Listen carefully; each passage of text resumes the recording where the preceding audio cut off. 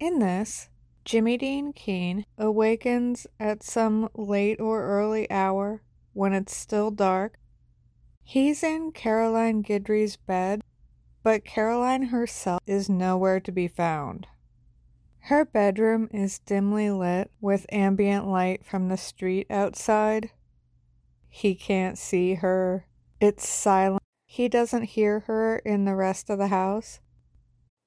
As he gathers his faculties in the process of waking up, he's confused, then starts to lightly panic. But before he can get too far gone, he hears her footsteps approaching in the shotgun hallway. She appears in the bedroom doorway, returning to him, moving lightly but quickly, pulling her housecoat around herself tightly, smiling, looking eager to climb back into the bed, having no idea what Jimmy was just feeling. He doesn't need to be a detective or investigator to figure out she'd just been to the bathroom and he didn't hear her. So he feels better immediately. Pulls the covers back so she can crawl beneath, which she does, taking her housecoat off, pushing it behind herself while she burrows in close to him.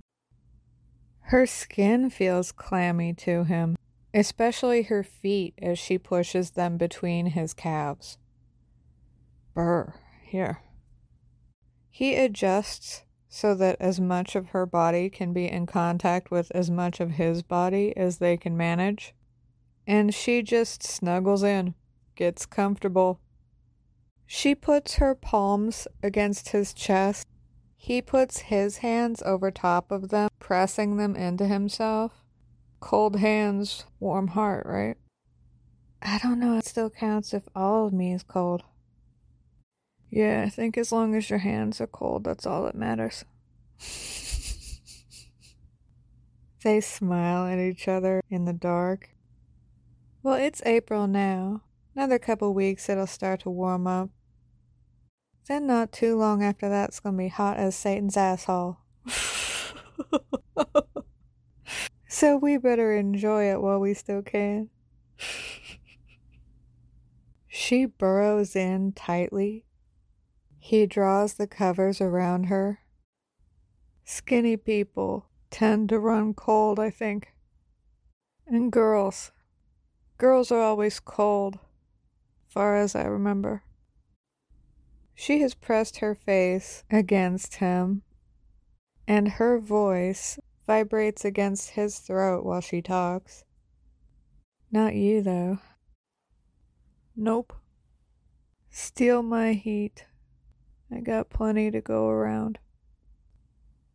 He can feel her smile, holds her against himself, and in very little time, he can tell that she's fallen straight back to sleep. And this pleases him so much that she feels this safe and comfortable, so that lulls him back to sleep too. When she wakes up again, it's daylight, and now Jimmy's out of bed. She and Mr. Whiskers are both sharing the warm spot that he had vacated. She gets her house coat, her sweatpants, gets up, uses the bathroom, and discovers Jimmy's in the kitchen, having prepared French toast for them. French toast? Yeah, you had eggs, bread, milk, and butter, so... Wow, damn, that's a lot of effort. I never would have gone through all that just for myself. And I don't really have enough faith in my culinary abilities to make it for you either, so thank you. Jimmy's partially dressed, and one of the things he's wearing is a very self-assured smile. You're welcome. I like to cook. I'm getting kind of good at it. When I'm just fixing for myself, it's not that exciting. But when I got somebody else to impress... He puts a plate of French toast on the table for her. That gives me some kind of motivation. Well, alright then. This works out great, 'cause I like to eat, but I don't really like to cook. Jimmy's got his own plate. Both he and Caroline are approaching the kitchen table. You want to sit on my lap again? Oh, I'd love it. You want me to make some coffee? Nah, I already beat you to it. He puts 2 coffee cups on the table, too. Sits down. Pats his lap. She obliges, and they tuck into their breakfast foods together. I gotta go to work, unfortunately, so I don't have time for shenanigans right now, but I'll be back after lunch. Okay, yeah, I think I can wait that long. Yeah, I'm gonna try to do the same. Where are you going today? I'm putting in a shift at this pawn shop my dad's buddy owns, and I'd offer to take you there too, but you'd definitely get bored out of your mind. Yeah, I don't really think that's my scene. No. It's in a kind of sketchy neighborhood too. Over by the Desire Projects. Oh. Yeah, when you say pawn shop, I do kind of automatically think of someplace sketchy, but that's real sketchy. Yeah, the boss man comes to work strapped every day, and that thing is not a fashion accessory. No. If I see somebody wearing a sidearm, I assume they're willing to shoot it. And if they're operating a pawn shop, much less over by Desire, then yeah, I know. Pretty wise. Yeah, I don't get surprised too often by people, honestly. Well, I never had any problems working over there, so you don't need to worry about me. Oh, I don't. Not really. She gives him a flirtatious look, amplified by the fact that she's right there on his lap. But then she gets completely sincere very quickly. Not really, though. Don't get too flippant. 'Cause I'm pretty street smart. Not really the type of person you gotta worry about either, but I make it a point to never find myself over by Desire. Any time of the day, but especially by night. Jimmy doesn't have any arguments with this. Yeah, good idea. It's a real shame, 'cause people need a place to live. Most of them not doing anything wrong. But then there's people that are, and they kind of fuck it up for everybody else. In a big way. Yeah, I'll say. Wish I knew what to do about any of that, but that's pretty well out of my pay grade. So I just show up and hope nobody comes in with a beef, 'cause it would be misplaced. But as far as I can tell, most of the locals know and like the owner pretty well. He grew up with Jim in the Irish Channel. Guess they were part of an unofficial youth gang together. So he's not unaccustomed to the struggle, and he's not there to fuck anybody over. He's just doing business. He'll give people decent money for their shit, and he doesn't cause any trouble for anybody who isn't trying to cause trouble for him. So all in all, he's a pretty good boss. I've certainly had worse. He goes back to his French toast a bit, very evidently pleased that he can share low-key inside humor with her about his past shady business dealings. And she doesn't take any offense at this either. She laughs and thinks it's funny. Yeah, that ain't a real high bar to clear, is it? A thought has been developing inside her mind, and after working on a bit of her own toast, she's ready to present it. You suppose I could ask you to drop me off someplace? 'Cause I would just take the bus, but I like riding in your car. Hey, what a coincidence, 'cause I like seeing you in my car. I like having other people see you in my car. Where you need to go? Oh, I just gotta go to the library. Oh yeah, I know where that is.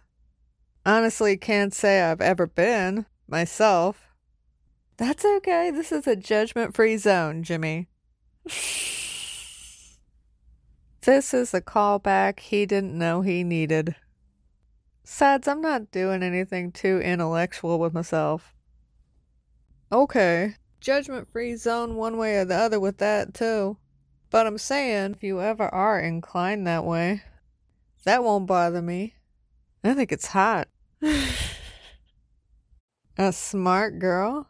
Now you don't gotta get up too early in the morning to be smarter than me. Oh, Caroline looks at him so sympathetically, from about 6 inches or the width of her hand away from him. Jimmy, you quit it right now. He's earnestly oblivious, taking a bite of his toast. Quit what? Dragging yourself. Damn. You know I think you're an intellectual. You intellectual enough. He hadn't previously known this was the validation he wanted and something he needed to hear either. But then he does hear it, and it is. Okay, well, if you've appraised it, and you say that's what it's worth, I'm gonna believe you.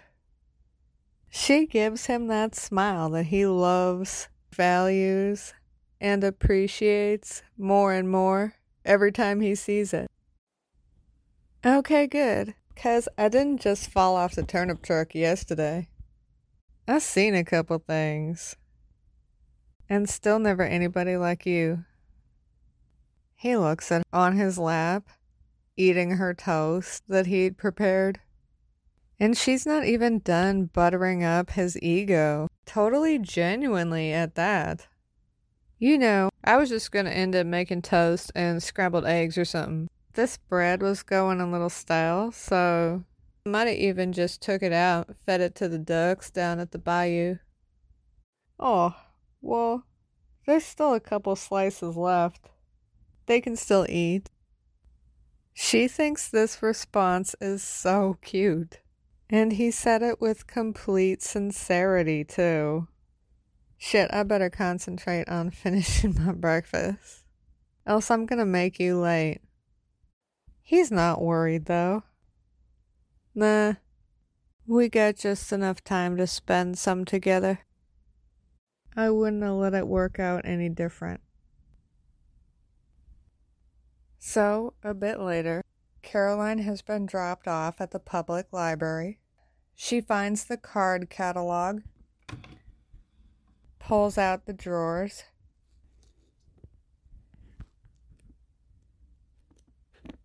flipping through the cards, old school style. She finds the titles she was looking for,